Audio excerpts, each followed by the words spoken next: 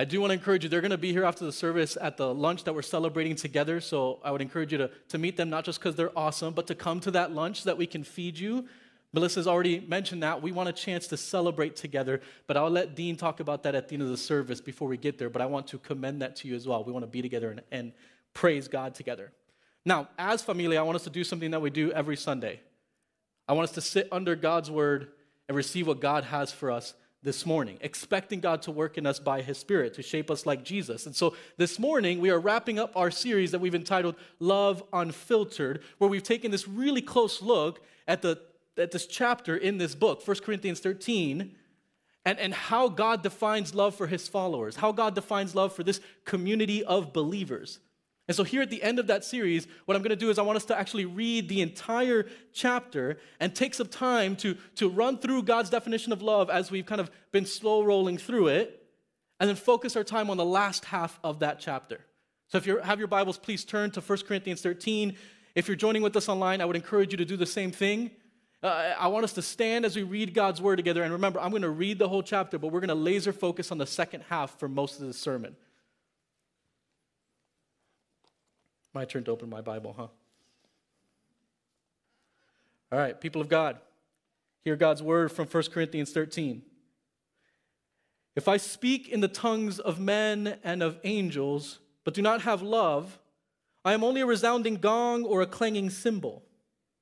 If I have the gift of prophecy and can fathom all mysteries and all knowledge, and if I have a faith that can move mountains, but do not have love, I am nothing. If I give all I possess to the poor and give over my body to hardship that I may boast, but do not have love, I gain nothing. Love is patient. Love is kind. Love does not envy. It does not boast. It is not proud. It does not dishonor others. It is not self-seeking.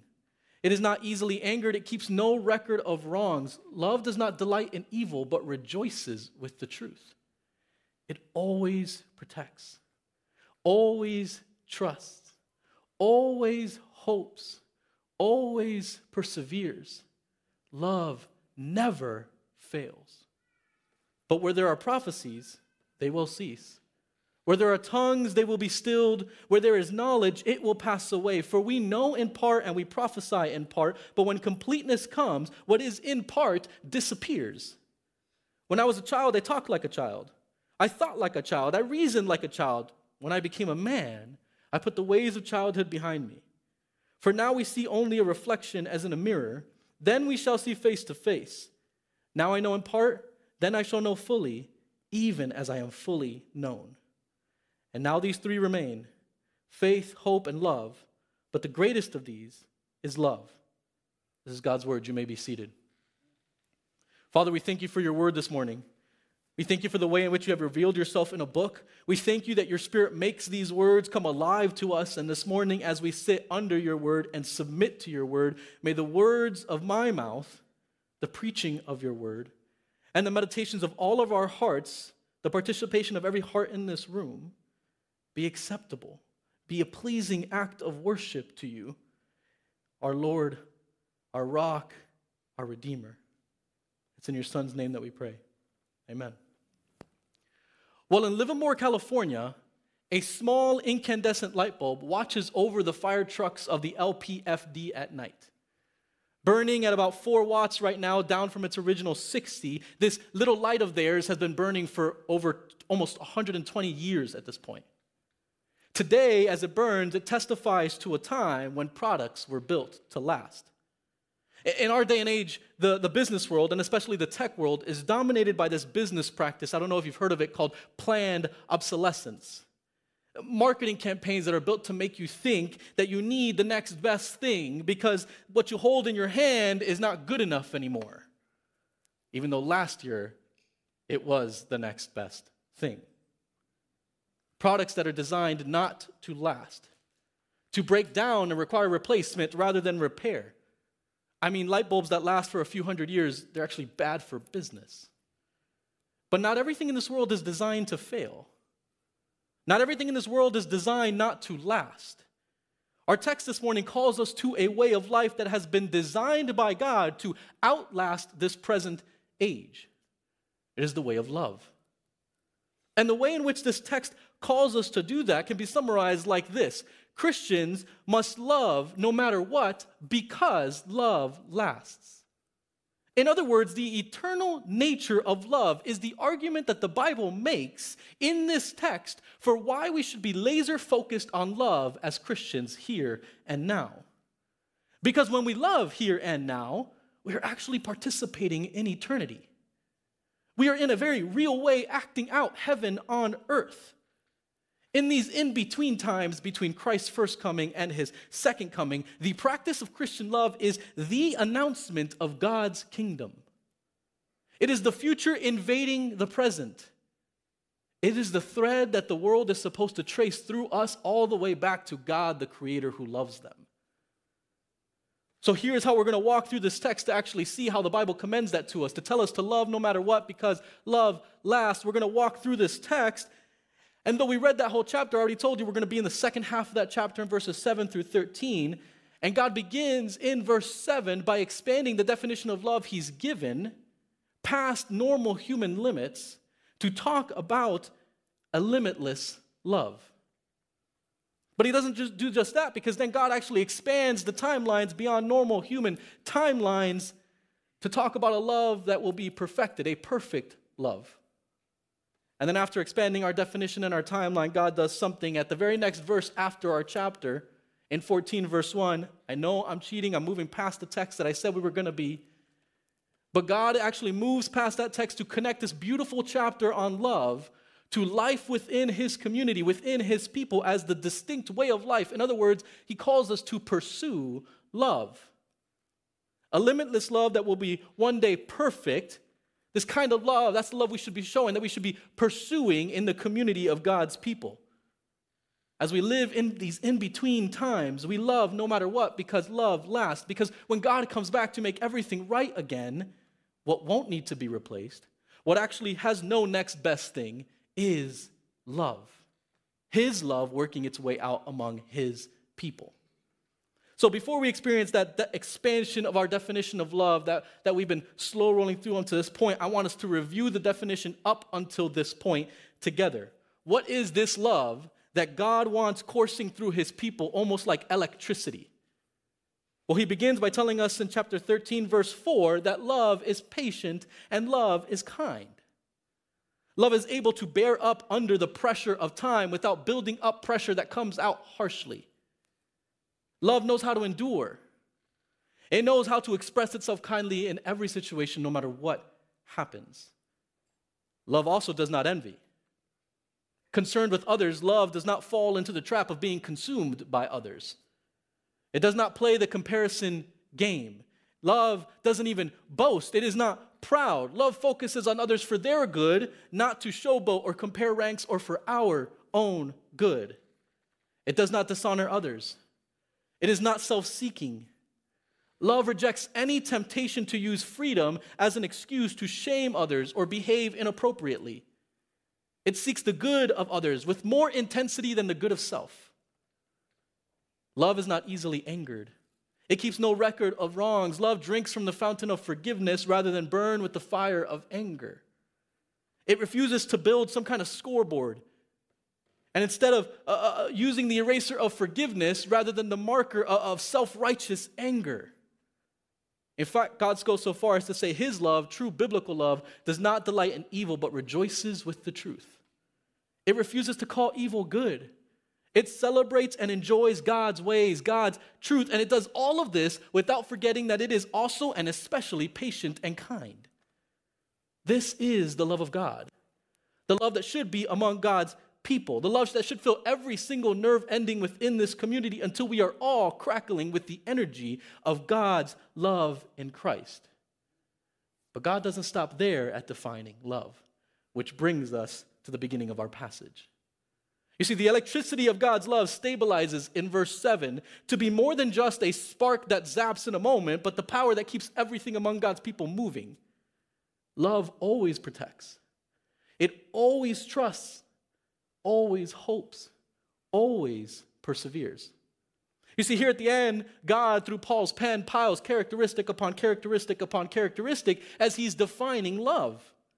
It's almost as if he's going to the edge of the boundary and breaking through whatever barriers have been built by human capabilities. There are no barriers or limits or restrictions to this kind of love, to the love that must course through God's people. This love is love always. Love that lives in the now with its eyes on the future, absolutely confident in God's promises, in God's purposes, in God doing what he said he would do. Able to live in whatever circumstance or situation comes because no matter what happens, the future is secure.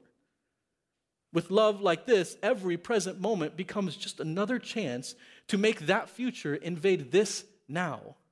Make it look a little bit more like heaven. Love always.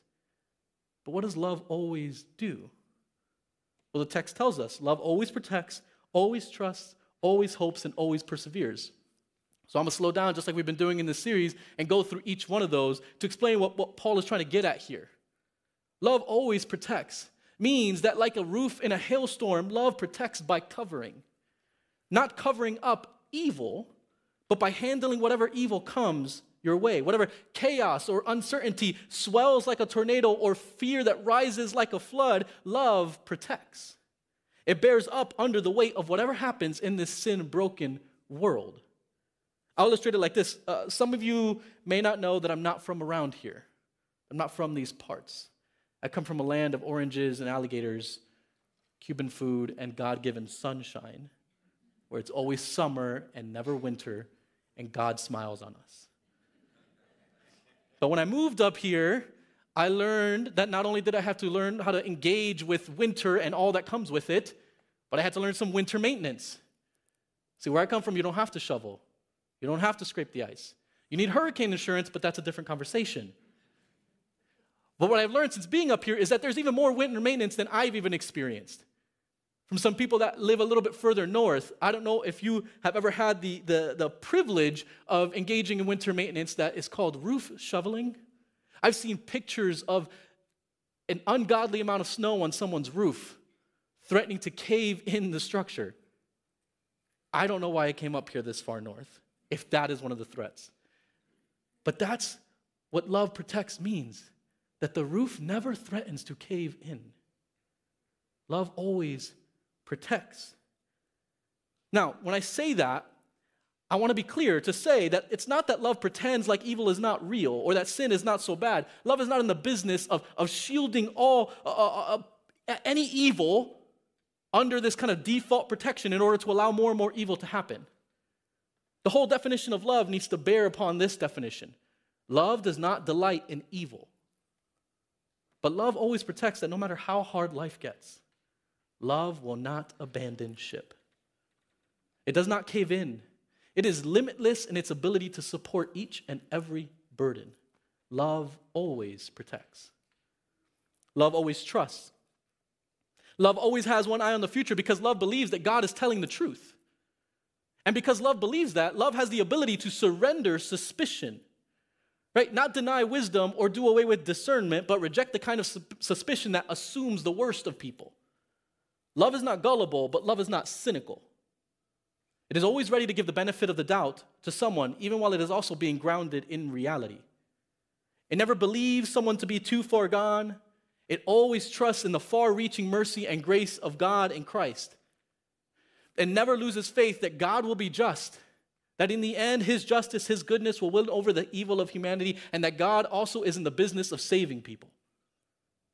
It is trust both in God's redemptive power, that he is able to save and change even the worst of sinners, like Paul describes himself in another letter to another church. But that it also is trust, unwavering trust in God's justice, that he will never let evil go unpunished. This faith, this trust, keeps love grounded even as it expresses itself in kindness. You see, I don't know if you've noticed this, but if you don't have trust in a relationship, it's really easy. It's almost like it's the default of us as humans to become suspicious of each other, to become cynical with each other, to assume everybody has an agenda or an angle that they have to play. We fail to love because we fail to trust.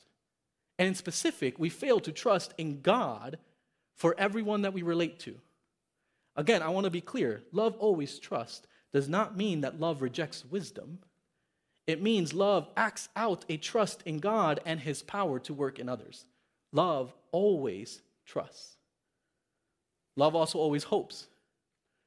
It hopes in the justice of God, the goodness of God, the promises that God has made, that he is who he says he is, he will do what he said he would do. It is confident not in people, but in the God who made people and the God who rescues people with his love. You see, no one is too far gone for the love of God because love always hopes. Love finds its confidence in and aligns its expectation with God himself. I'm not talking about some flimsy hope that just hopes it will be okay in the end. It's not about some sunny disposition that is always positive and kind of seems out of touch with reality. The hope of love is hope in God, which means it is aligned with God's character. And it means that failure is not an option. That failure is not final. That what is final is the victory of God's grace. We hope for what we do not see, knowing that one day we will see him as he is. Our hope will be realized. Love always hopes. Love also always perseveres. It has limitless patience. In the same way that love has limitless capacity to support, to protect, so love also has limitless patience to do that supporting. It will never give up. It is patient, but not with the waiting room kind of patience where you're just kind of waiting for something to happen, the doctor to finally come out hours later. It is patient with battlefield kind of patience, right? Refusing to be overwhelmed, rejecting any discouragement. Love is on purpose, filled with courage in the middle of everything. Whatever suffering comes, whatever difficulty shows up, it is constant even when everything around it is chaos. It never gives up. Love always perseveres. Love always protects. It always trusts, always hopes, always perseveres. But this does not mean that love always looks the same in every situation. No, by God's grace, love creatively engages people where they are and as they are with the reality of what they will be, who God has called them to be, who God has made them to be. It innovates on each relationship with the goal of being a clear path for God's Spirit to transform people by the power of his love. But it always is love. This is the beauty of God's description of love. What I've loved about this series that we've done in 1 Corinthians 13, because in this chapter, God's description of love does two things at the same time. Right? It invites us to question our love while also drawing us into his love. It holds up this beautiful gem that is love and invites us to examine ourselves, where we're actually convicted by our own reflection, but even then we still see at the center of the gem there's someone with perfect love. So the question for us this morning is, have you examined your life during this series to allow God's word to correct you, to change you, to make you into who he has called you to be as a Christian, i.e., loving? One easy way to do that, at least for me, is to replace the word love with your own name and then go through the list. Does this kind of love characterize you? So for your own pleasure, I have put my name in there and asked the questions. Is Eric patient? Am I kind? Do I refuse to envy, to boast? Am I proud? Do I dishonor others in the way that I speak or act? Do I seek after only my good? How short is my fuse? How well do I track the wrongs of others in order to bring them up later, whether I'm trying to or not? It just kind of, does it come out? Do I, even in the way that I act, call evil good? Or even worse, enjoy evil and whatever sin and temptations come my way? Do I struggle to celebrate God's truth? Do I always protect, always trust, always hope, always persevere? I'll save you from having to answer publicly. I'll answer it for you. No, I don't do all those things all the time. I'm not perfect. I struggle in each of these areas. But the question in this text does not stop at how we measure up. That's the grace of this passage, the grace of this gospel. There is another name that fills these blanks completely and perfectly, who not only shows us what it's like to live out this love, but actually made it possible by going first, by sending his Spirit to change us with his love. You see his name there at the end. It's not Eric who never fails. Who is it, church? Jesus never fails. It is Jesus who is patient. Jesus who is kind, who does not envy, does not boast, is not proud. It is Jesus who does not dishonor others. Jesus who did not seek his own good. The one who is not easily angered, who keeps no record of wrongs because the cross has eliminated any record of wrongs. He does not delight in evil. He rejoices with the truth. Jesus always protects. Jesus always trusts. Jesus always hopes. He always perseveres. Jesus never fails. Yes, this text does call us for self-examination, to ask if we are characterized by this kind of love and if this community that we are in is coursing with that electricity of this kind of love. But it does not ask the question without giving us the gospel. By the end of this description, the bounds of normal human limits have been all but destroyed, and there is really no hope of any human in their sinful state to actually live out this kind of love. Love that sacrifices and gives up power and actually puts itself in vulnerable situations in relationship with people and opens itself up to be known. It's this kind of love that is hard to understand, hard to grasp, hard to even accept. But it is the only true kind of love. The kind of love that we were made for and that deep down we all actually really want. Love without pretense. Love, unconditional love that rides with us in the good and in the bad. Love that transforms. Love that was seen dying on a cross in Calvary. Love that was bleeding for us. Love that forgave. Love that was laid in a grave. Love that was silent for 3 days. And then love that was raised. One writer puts it like this. It says, like Christ on the cross, love endures scorn, failure, ingratitude, and at the end, shines out the light of Easter. Love never ends. That's the beauty of this chapter, that the definition builds up until here in verse 8. Love never fails. In his next letter to the Corinthians, Paul writes this. He says, the love of Christ compels us, and he explains it does this because we are convinced that one, being Jesus, died for all. And when we believe that, symbolized in our baptism, we die to the sin that is killing us, we are raised to new life, and it's this life that is marked by the Spirit and characterized by love. Because it is life that began with that love in Christ. Life that as we wait for his return is still marked by us growing in that limitless love. This is love that loves no matter what. The love we are to have within the community of God's people that is limitless because it is his Spirit who is empowering us to love with that love. But we love like that because love lasts. Because one day it will be perfected. One day it will be complete. Which is what the rest of our text actually explains. Look at verse 8 with me. Love never fails. It never ends. It can't be defeated. It will never be brought down. It is core to God's character and it will not change. It is an always kind of love. Like we sang last week in Christ Alone, the love of Christ stands firm through the fiercest drought and storm. And so Paul continues. He starts to explain this. He says, where there are prophecies, they will cease. Where there are tongues, they will be stilled. Where there is knowledge, it will pass away. For we know in part and we prophesy in part, but when completeness comes, what is in part disappears. Now, I've said this before when we first opened this series. This isn't a series on spiritual gifts. There are other texts that talk about that, but we did touch on it at the beginning because it mattered in that text. And here again, we encountered that very real issue in the life of the Corinthian church, where they had created this hierarchy of gifts that God gave his church for the purpose of building up his church. Instead, what they were doing was tearing down his church. And so Paul takes the gifts that the Corinthians held so close, these instruments of power, and he contrasts them with love. Specifically, he contrasts love's never-failing nature with the temporary nature of his gifts, of God's gifts.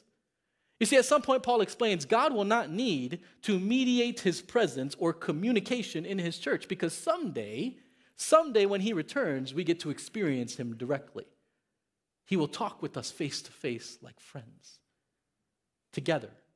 And so the things that these Corinthians were fighting about, these gifts that they had ranked in importance and used as a way to gain power over others, these gifts that they considered to be like this leverage are reduced by Paul in this text to temporary measures, which begs the question, why in the world are you chasing them so hard when love is what will actually last? Each of the words Paul uses here, ceases, be stilled, pass away, they're all verbs telling us not just that these gifts are going to disappear kind of into the ether, but that God himself will end these gifts because he'll finally be back. He will actually be able to once again walk with us like he walked with Adam and Eve in Genesis. He will dry every tear and every imperfect but appropriate for this time way that he interacted with his people will be ended because he'll be with us. But what will not be ended, Paul says, is love. Love no matter what, because love lasts. Because eternity will be filled with opportunities to love. Because when we love, we bring a little bit of then into the now. We piece together the fabric of sin-broken reality, and God's love and his kingdom begin to shine through. Through our love, the future invades the present. And God's gospel continues his transforming work through his church. Now, don't lose me here. Paul here talking about some things, he gets into some illustrations that I want to run through. In verse 11, he starts with one illustration. He gives us two. The first is from childhood to adulthood. And Paul says, when I was a child, I talked like a child. I thought like a child. I reasoned like a child. When I became a man, I put the ways of childhood behind me. Now, growing up, we called my abuelo, my grandfather on my mother's side, Papu. And Papu, we had nicknames for every single person in our family, but Papu was brilliant. And he loved to laugh. I mean, he wrote economics textbooks. He ran this public library in the Dominican Republic. He was also very clever. And so one of his trips from the Dominican Republic, when I was around 12 years old, he decided that he was going to use his powers against me. He was going to help my parents help me to grow up. You see, almost a teenager at that point, I still carried around with me, and this is super embarrassing. I didn't even tell Jocelyn that I was going to do this. I still carried around with me this pile of security blankets. You know how kids have like a favorite blankie? I had 20 of them. I was 12. My parents didn't correct me yet. They had a hard time encouraging me to grow up. Well, Papu took this challenge on himself and decided that he was going to offer me his $20 for my 20 blankets. And after checking to make sure that they weren't Dominican pesos and that they were actually dollars, I took the deal. It's a sweet deal. Until bedtime came. There were not enough tears to sway my grandfather to take his money back. He forced me to put my childish ways behind me. And in the same way that it was inappropriate for me to continue to walk around with 20 security blankets into middle school, Paul says all these spiritual gifts will be inappropriate when God comes back. We won't need them anymore. He will be with us. We'll be able to actually speak with him face to face. I'll give you another illustration just to make my point. Jocelyn and I took the girls for the first time to a hotel, like on a trip, almost a year ago now. The first time that we had done that, and the girls had slept in the same room. We put them to bed at a normal time, 7 o'clock. It's not like we could leave the hotel room to go hang out, to go to dinner. And so laying in each bed, I was with one and she was with the other. We're texting each other, talking. And it just felt so weird. I know you're right across the room, but I can't talk right now because I want these babies to sleep. In the same way that that's unusual, it will be unusual for God to continue to try to communicate to us through his gifts when he's right there next to us. That's what Paul is saying here in this text. We'll speak face to face with him. When Christ returns, we won't need some gift to mediate his conversation. These gifts are appropriate for now, but they're temporary. Someday they won't be necessary, but love will always be necessary. Now, Paul keeps going because he wants to make sure we get the point, and he uses another illustration in this text. And this time he contrasts the difference between God's indirect communication right now with the direct communication later. Look at verse 12. For now we see only a reflection as in a mirror. Then we shall see face to face. From growing up to looking in a mirror, Paul contrasts the experience of now versus then, right? Now we see like this, then we'll see like that. Now we see like in a mirror. Why is Paul using the imagery of a mirror? It's not just because he's clever. Historically, the Corinthians were actually known for making these amazing bronze mirrors. So this imagery would resonate with them. They would be able to see what he's talking about. And he contrasts the difference between seeing someone indirectly in a reflection and then directly with being face to face. And as great as these mirrors were, they were still not the same as being with someone face to face, right? Mirrors are limited by the edges. They're still flipped images when you look at them. They're still an indirect experience versus sitting across from someone and having a conversation in a direct experience, unrestricted by the edges of any kind of frame. The mirror illustration is the ancient equivalent of what we had to do this past year in having to work through Zoom for so long. It's good. It helps us connect, but it's not the same. Yeah, there's a lot of amens for that. It's opened up a whole world of possibilities in terms of meaning, but it's just not the same as sitting in the same room and talking with each other. Even as groups try to meet online, it's just not the same. It's helpful for now, but it's not what we want. And in the same way, God is saying, hey, this is for now. There's something for later. This will change. But there's something that will not change, and you need it now just as much as you'll need it later. And that is love. Why is Paul hitting all this so hard? Well, look at the next half of verse 12. I know in part, then I shall know fully, even as I am fully known. He makes these illustrations. He's trying to do all this, but say like, hey, right now we have a piece of the puzzle, and it's all well and good, but there is someday when the puzzle will be filled by the one who sees the whole picture. Yesterday, I used my oldest, Lucia, and I did a puzzle. And it was great. I was helping her, whatever. What was incredibly frustrating, and Jocelyn said, I don't think that puzzle is real, is that every piece in the puzzle was cut out the same way. Meaning that like you match up the pictures and they fit, but the pictures don't actually match up. It was very annoying. And it was a kid's puzzle. What's happening here is that Paul is saying that someday all the pieces are going to match up perfectly. You will be able to see the whole picture. God sees the whole picture now. You can't see it now. There are gaps in your puzzle. But someday, all those questions will be answered. All those fears will be met. All those anxieties will be taken care of because we'll be with him. But we trust in him, not because we know everything, that will happen someday, but because he knows us fully. Do you get the logic? We know in part right now. We don't see the whole picture. Someday we will see the whole picture, but we trust in the one who sees the whole picture now. And not just the whole picture, but sees us now and loves us, which is both hopeful and freeing. Hopeful because the one who loves us while knowing us fully. Isn't that crazy? That he knows every single thing about us, top to bottom, through and through, completely, inside and out. And yet he loves us with the kind of love he just described here. That is the one we trusted in this moment.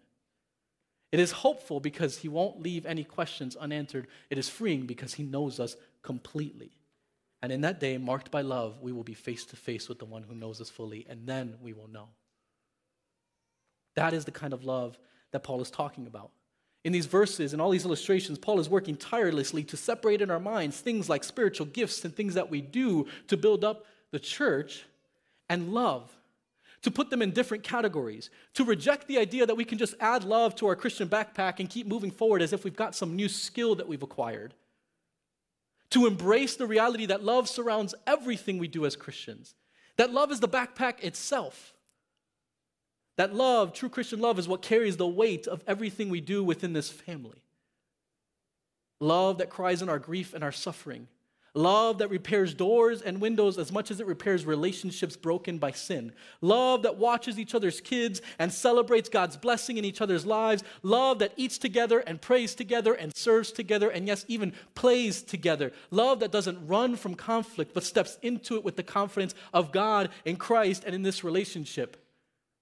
Love that is confident in God's justice and his hope in his work among his people. Love that is vulnerable about weaknesses because we know that we need each other. And the reality is, like I repeat a lot of the times up here, we already know the worst about each other. That we are bad enough that Christ had to die for us. And we already know the best thing about each other, that he loved us enough to do it. Love that displays itself in this community in 100 different ways, creatively thinking about how it's going to show love outside of Sunday. familia that has been given to me and to each other by God.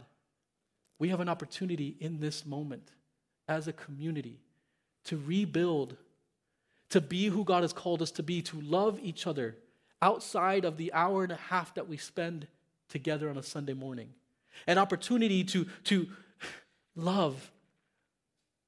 But that opportunity requires you to take a chance. To take a chance on each other. A chance to love and be loved. To invite people over for dinner that you aren't sure about, and play dates, and to step into the vulnerability of a new relationship. It's a lot easier to make new friends when you're a kid walking into school. I don't know about you, but I find it hard to make friends as an adult because you have to do hey, will you be just invite someone over for dinner. We have to take a chance, even in getting together to serve a neighbor, to think up, again, a million different ways to display the love of God with each other and with others. Paul ends this chapter with a reminder, right? I got really practical, but Paul ends this chapter with a reminder to remind the community of God's people what it should look like now and what it will look like then. And he says, these three remain, faith, hope, and love. But the greatest of these is love. You see, in the here and now, we are a community that must be characterized by faith. Faith in God, that he has forgiven us of our sins, that he accepts us in Christ. Faith that he is good even when we can't see his goodness. Someday that faith is going to be made sight. And we'll no longer need faith. In the here and now, we as a community need to be characterized by hope.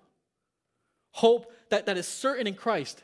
Hope in his resurrection that is a precursor to our resurrection. Hope that the future is invading in the now and that someday we'll be fully here, that his kingdom is coming, that God is coming and he is going to make his home with us and remake our home to be with him. Hope that will someday be realized and we'll no longer need to hope. In the here and now as a community, we need to be characterized by love. Love for each other. Love for God. Love for the people that society has said don't matter. Love that stands side by side with faith and hope. But that love does not stop at eternity.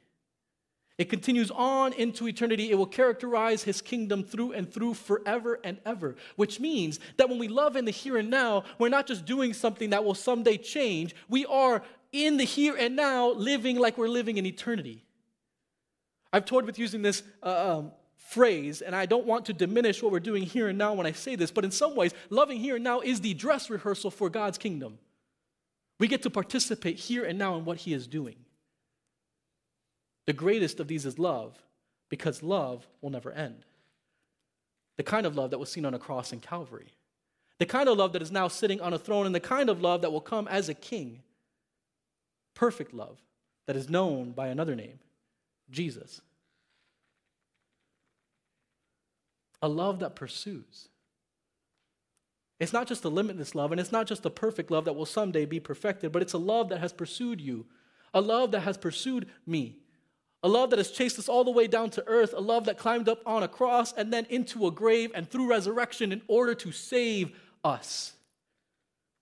Like the old hymn says, it is love unknown, my Savior's love to me, love to the loveless shown, that they might lovely be. Love has pursued us, and so love calls us to pursue others. And this is where we go to 1 Corinthians 14:1, because right at the beginning of the next chapter, Paul begins by this. He says, follow the way of love. Pursue love. And he continues in the rest of the chapter, he continues to talk about spiritual gifts in the life of the church. He doesn't even throw those out in the place of love, even after all the things he's been comparing. He goes so far as to tell the Corinthians to eagerly desire these gifts. But he takes the definition of love that he has unfolded and expanded in this chapter, and he condenses it back into one word, and he calls God's people to keep in step with love. With the kind of love I just described. The love that has a name. The love of Jesus.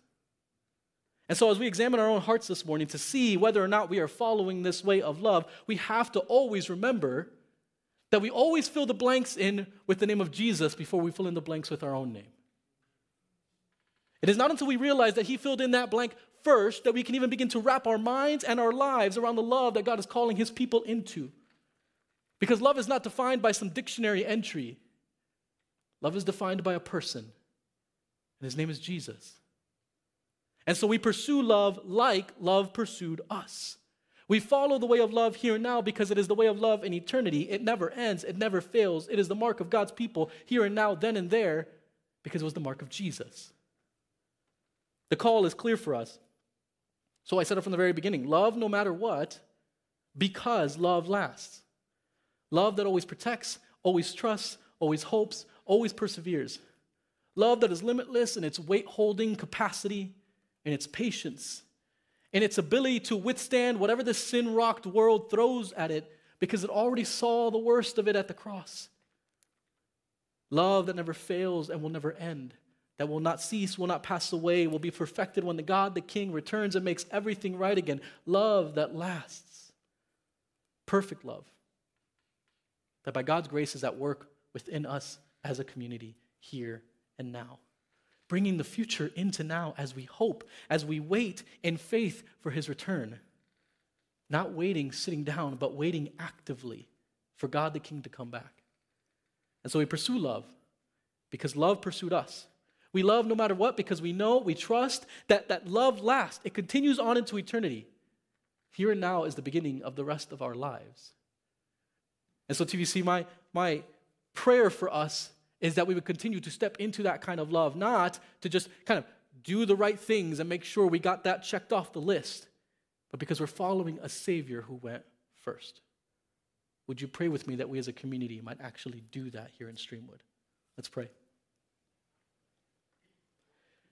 God of eternity, we are grateful that you entered time and space in pursuit of us because you love us.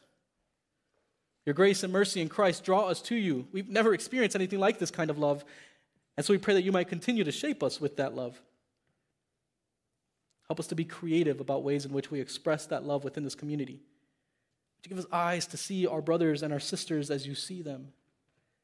Help us to step further into relationships with one another with the uniting power of your gospel.